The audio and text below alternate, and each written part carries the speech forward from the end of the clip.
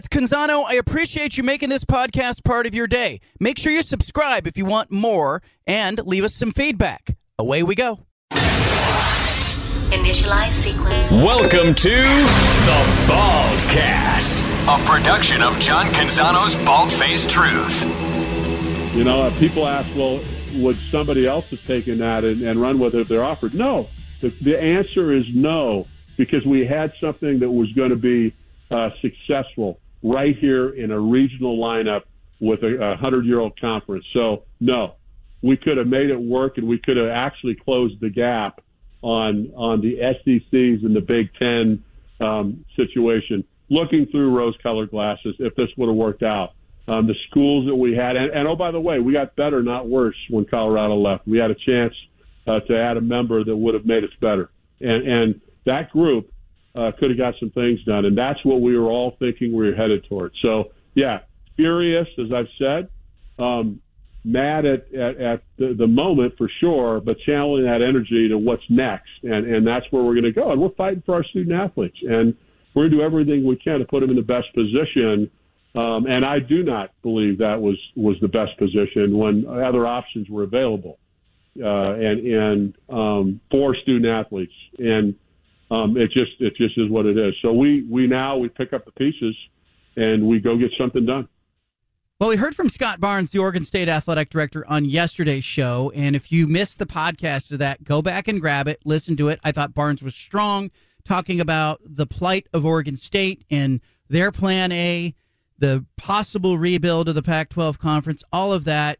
Whatever you think about the possible rebuild of the conference as it stands now, Scott Barnes' comments are interesting. He takes a shot at Colorado. He basically pushes back and says, look, it shouldn't all be about the money. And, you know, I wanted to get a perspective of kind of where Washington State fits into Oregon State's thinking. There's nobody better to do that than Jason Puckett, who hosts a show on KJR in Seattle. I join him once a week. He's been kind enough to join us back. Puck, take the temperature for me with Washington State fans. Where are they today? Where's their mindset? What are they thinking? Well, I still think hurt, probably still probably some level of disappointment and anger, and I think it's going to take a while to probably get over that. I think that's why they need the football season to start immediately. They need to get a win over Colorado State, which will be a tough game, and then Northern Colorado, and then, of course, their Week 3 against Wisconsin. But I think they need the college football season to start, John, so they can get over kind of the hurt and anger, and then some type of quick resolution. And I think they just want to know where they're going, whether it's going to be a revamp Pac-4 with all this stuff, or maybe it's they're dancing with the Mountain West. I just think that this being hung out to dry right now is kind of frustrating for a lot of alums. Yeah, and I think Scott Barnes came on the show yesterday, and he talked about it being a matter of days, not weeks. I think they have to get clarity before the start of the season, don't you? I don't think they can get into the season with this hanging overhead.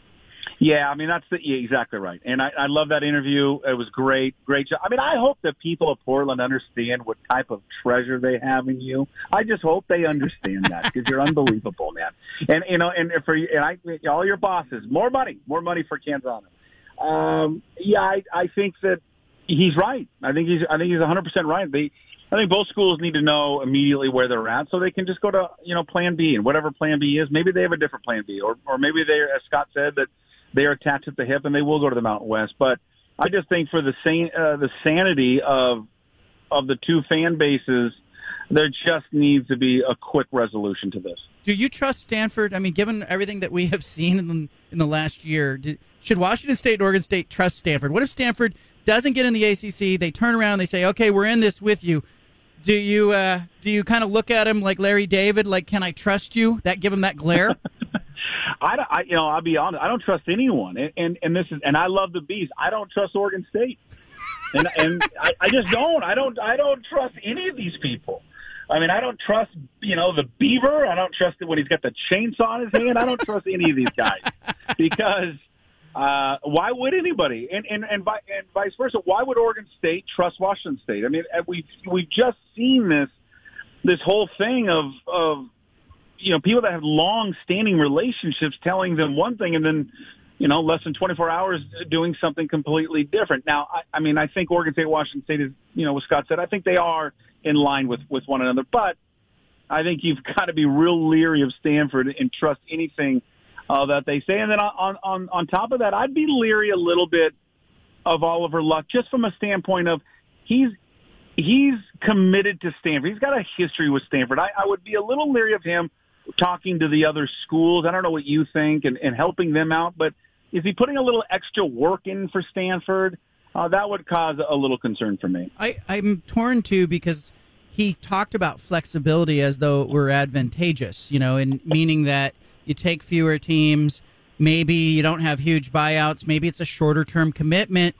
But I'm trying to weigh whether, doing something short-term for Washington State and Oregon State is better, or do they need to know, hey, this is where you're going to be for like 6 or 8 years? Do you think Jake Dickert can recruit with kids going, hey, you're in the rebuilt Pac-4 for now, but it could be a Mountain West in 2 to 3 years, or where am I playing in 2 to 3 years? Or how do you think kids think?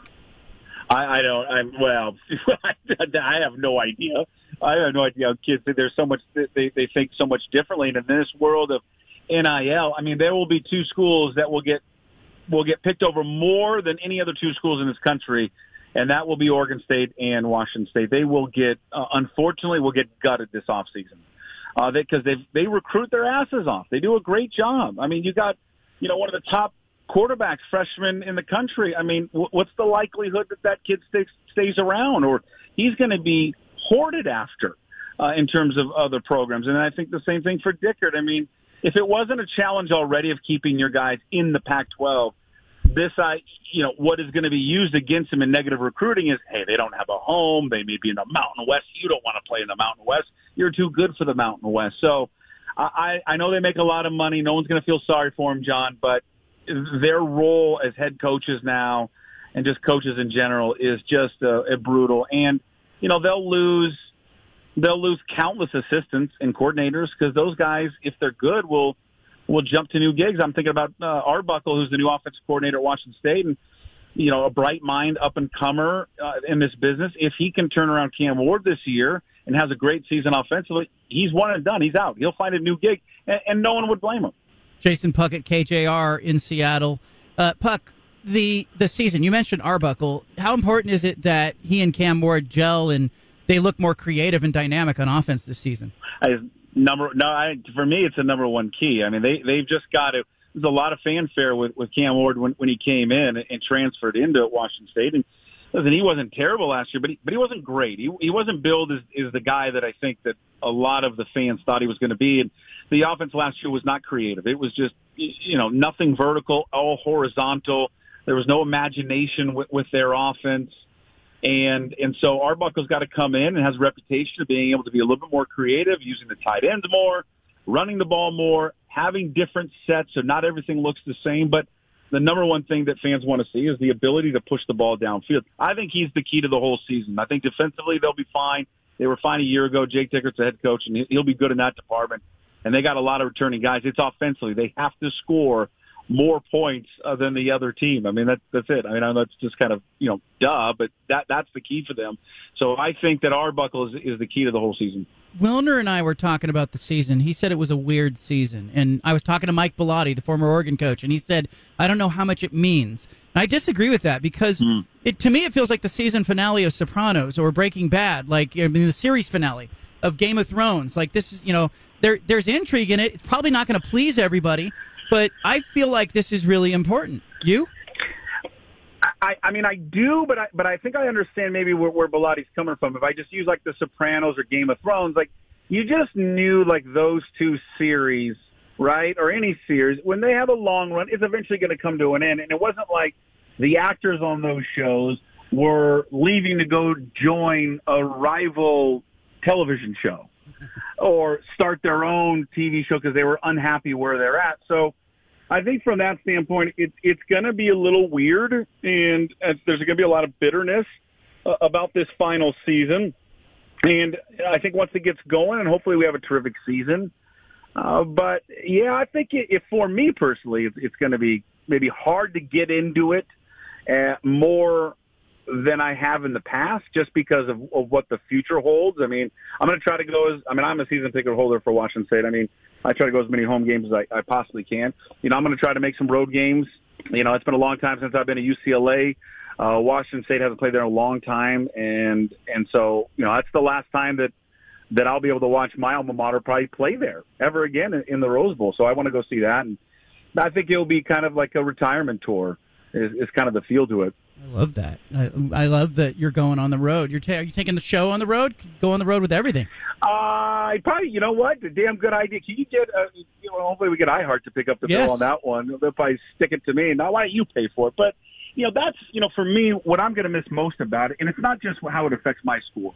It's just I like all the other schools, despite having this rivalry with them. I've been to Eugene a million times to watch a football game.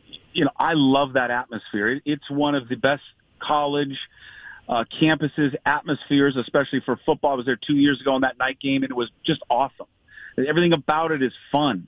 And I've been to Corvallis a bunch of times. Have a great time every time I'm there. And I wanted to see, the new stadium when it's all done. I've been to Cal. I've been to UCLA. I'm in to all of them. And that's what I'm going to miss, because I've grown fond for those programs and those stadiums and things like that, and to no longer have it.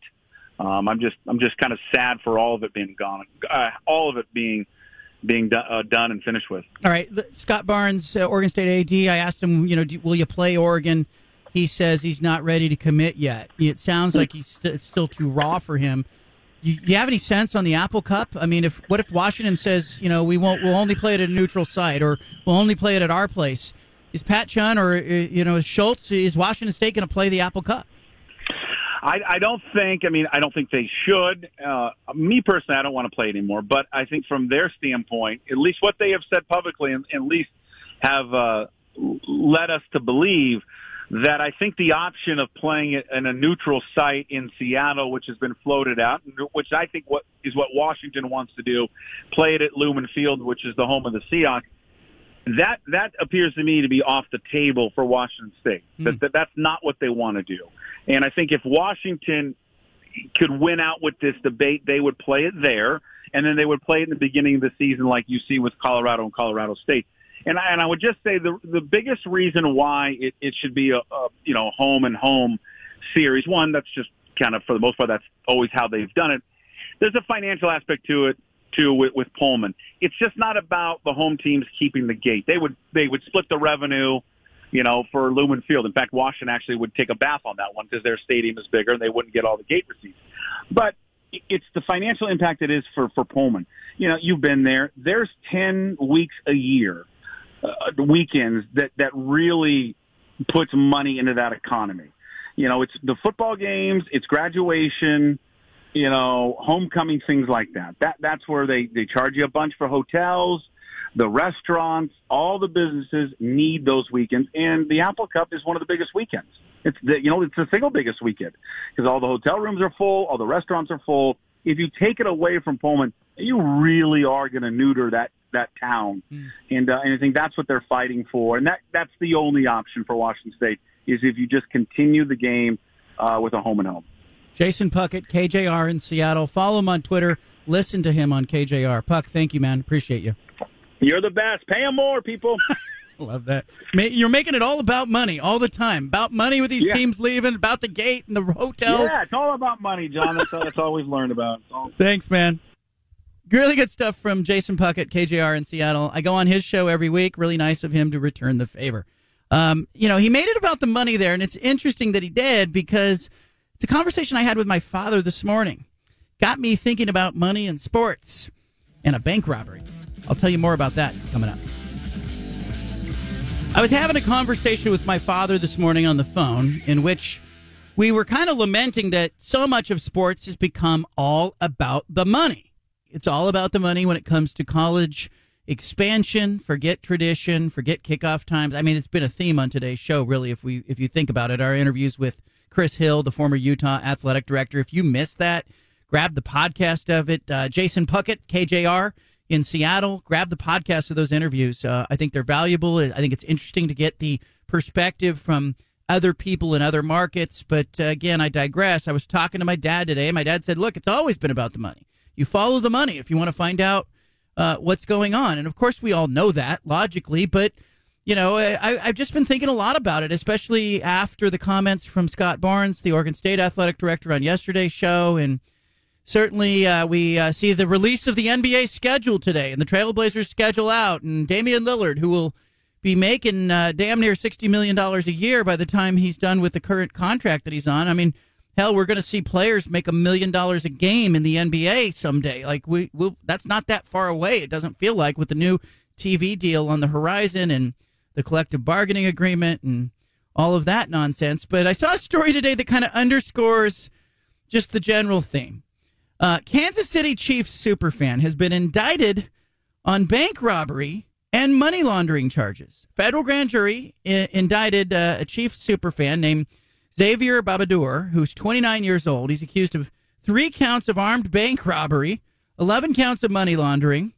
Federal prosecutors allege that Babadour laundered the proceeds through casinos in the Midwest and that he used the funds from his bank robberies to attend Kansas City Chiefs home and away games.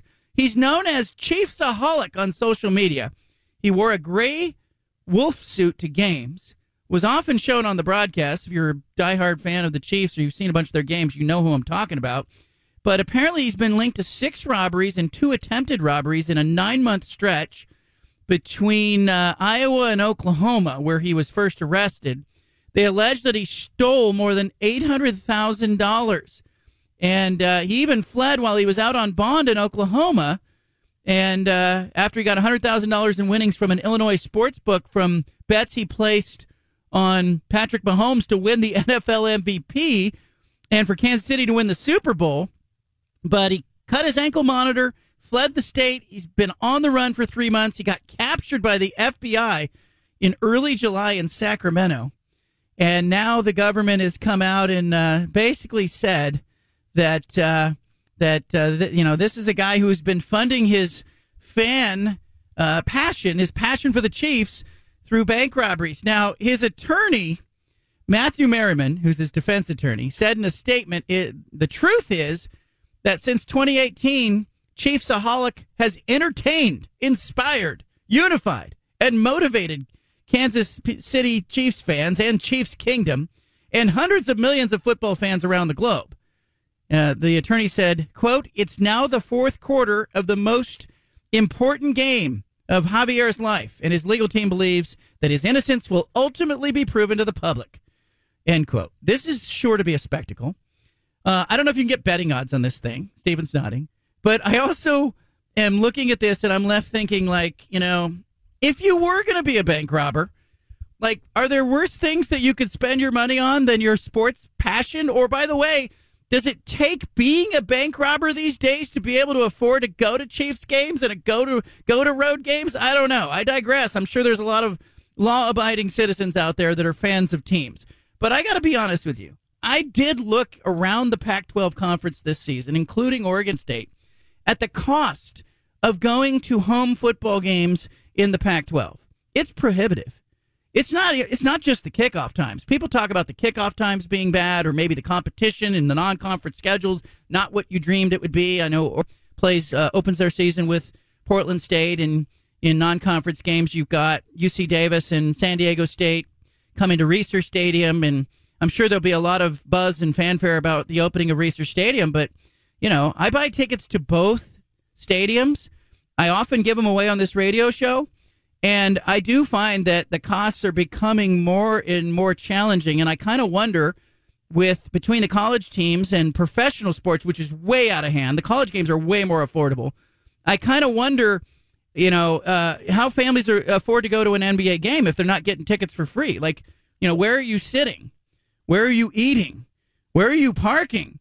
And I think it's just become more and more difficult for regular families and regular folks to go to games. And that comes in addition to the challenges of actually getting to the game and dealing with kickoff and dealing with a crowded sports calendar and dealing with the youth sports events that your kids are playing in. And then I'm left seeing this story about the Kansas City Chiefs fan, which probably belonged in the 5 at 5 it's kind of that wacky story that Anna usually digs up. But I'm looking at it and I'm going, hey, there's some sins and there's some truth buried in this story. Like, first and foremost, you got a fan who, it sounds like a movie. It's Catch Me If You Can. Maybe Leonardo DiCaprio plays, the super fan when they make the movie out of this thing. But, you've seen these fans at games. And I used to cover the Raiders. I would go to, like, the Oakland Coliseum when the Raiders were playing. And I kind of always just wondered, who are these people who are dressing in costume, who go to every game, who are, jockeying for camera position, just to get like 4 seconds of on the camera, in the pregame or maybe during a celebration or whatnot. And, I talked to a lot of those fans and they were working regular jobs. Like this one guy who looked like he, arrived on a Harley Davidson and he painted his face and he was wearing like a leather vest. And he's a nurse at like the Children's Hospital in Oakland. And I was like, man, this is the other side of your secret life. Like, this is your outlet. That's cool. But I've often kind of thought, like, who are these people who can afford still to go to games? And, I know a lot of businesses, a lot of, you go to see NBA games now, you'll find a lot of the tickets are gobbled up by sponsors and corporate partnerships and whatnot. And I get it. The teams need to do good business and need to make money. They have to pay the players, trying to turn a profit. But in the end, I am looking around the world of sports, and I often do this because I relate with 3 kids. When we go to travel or we go to a game or we go to see a concert or a play or the Nutcracker or whatever it is, we were talking earlier today, Disney on Ice or the Wiggles or whatever we were going to when the kids were little, like, it doesn't feel like it was that prohibitive. And I'm looking now and I'm seeing, like, yes, there's some inflation factored in here. But there's also just the fact that these teams, as I started this segment talking about, are all chasing the money to the detriment of the fan base. Chasing the money, chasing the TV deal, dragging your team across the country into a new conference. Not just one program, a whole bunch of them, with nobody asking serious questions about how it affects, the tennis team or the women's basketball team. We all sort of just say, well, football's driving this. Of course football's driving it, but should it be? Like, maybe somebody like Chris Hill, the former Utah AD, said on the show today, maybe somebody should raise a hand and go, hey, wait a minute. Aren't we smart people here? Can't we figure out how to do this without dragging all these teams across the country? Hell, Chip Kelly, for crying out loud, suggested, why not just separate football? It's different than the other sports. It seems pretty simple. Why won't they? Money. Because they don't want to go back to the TV partners and go, hey, we just want to splinter out football. Can we give some of the money back? Never happen, right? Well, Chiefs fan facing, a jury of his peers and his day in court, super Chiefs fan. But I just kind of shook my head. It's kind of an absurd story. It made the headlines and all the national sports media websites and such. But I also thought, it kind of dovetails with the stuff we've been talking around and about. Here's a guy who, robbed a bunch of banks allegedly and used the money to go be a super fan. And I'm left going, well, I bet there's a lot of fans and families out there going, you know what? You pretty much have to rob a bank to go to all the games that this guy was going to travel on the road, for crying out loud, to go to the games. But the Blazers season schedule comes out. I'm looking at the schedule. I'm kind of wondering where, how many of these games, if any, will Damian Lillard play in? How empty will the arena fill? And I'm also thinking about the fans who would probably just love to go to an NBA game, as I did as a kid when my Warriors just stunk. I was just happy to be in the NBA arena. I didn't care if they were losing a bunch of games. I didn't care who was in the lineup. I just wanted to see an NBA game. And I just wonder, in today's world, when I see the ticket prices to go to Moda Center and watch the Blazers play, I wonder who can afford it. I wonder what kind of families can afford it. I'll leave you with that. Little bit of pressure back on Oregon State, the Blazers, Timbers, to make it more accessible for families. I get it. I'm asking you to take a little less money, but maybe you can have a section like some of the schools do. I know Oregon State and Oregon do a family section. I know you can have a section, but I guess if the demand's there, the market doesn't lie. But I'm kind of looking at the NBA season this year and the Blazers' trajectory. There's going to be a lot of empty seats. Why not fill them? Why not engage with your fans? Not your super fans. We don't want anybody robbing a bank, but your fans. All right, grab podcast of today's show. We had great interviews with Chris Hill, the former Utah AD. He was lights out, fired up. Great interview. Jason Puckett, KJR in Seattle. Puck was all over kind of the sentiment of Washington State as it pertains to their saga, Oregon State and Washington State in this thing together. The Bald-Faced Truth not here. We interrupt this broadcast with a special announcement from the Bald-Faced Hey, sorry Truth to interrupt the headquarters. podcast, but if you want to listen to more of the Bald-Faced Truth radio show, including more of this segment that you're listening to, make sure you subscribe on SoundCloud and iTunes to the Bald-Faced Truth radio show. Thanks for listening.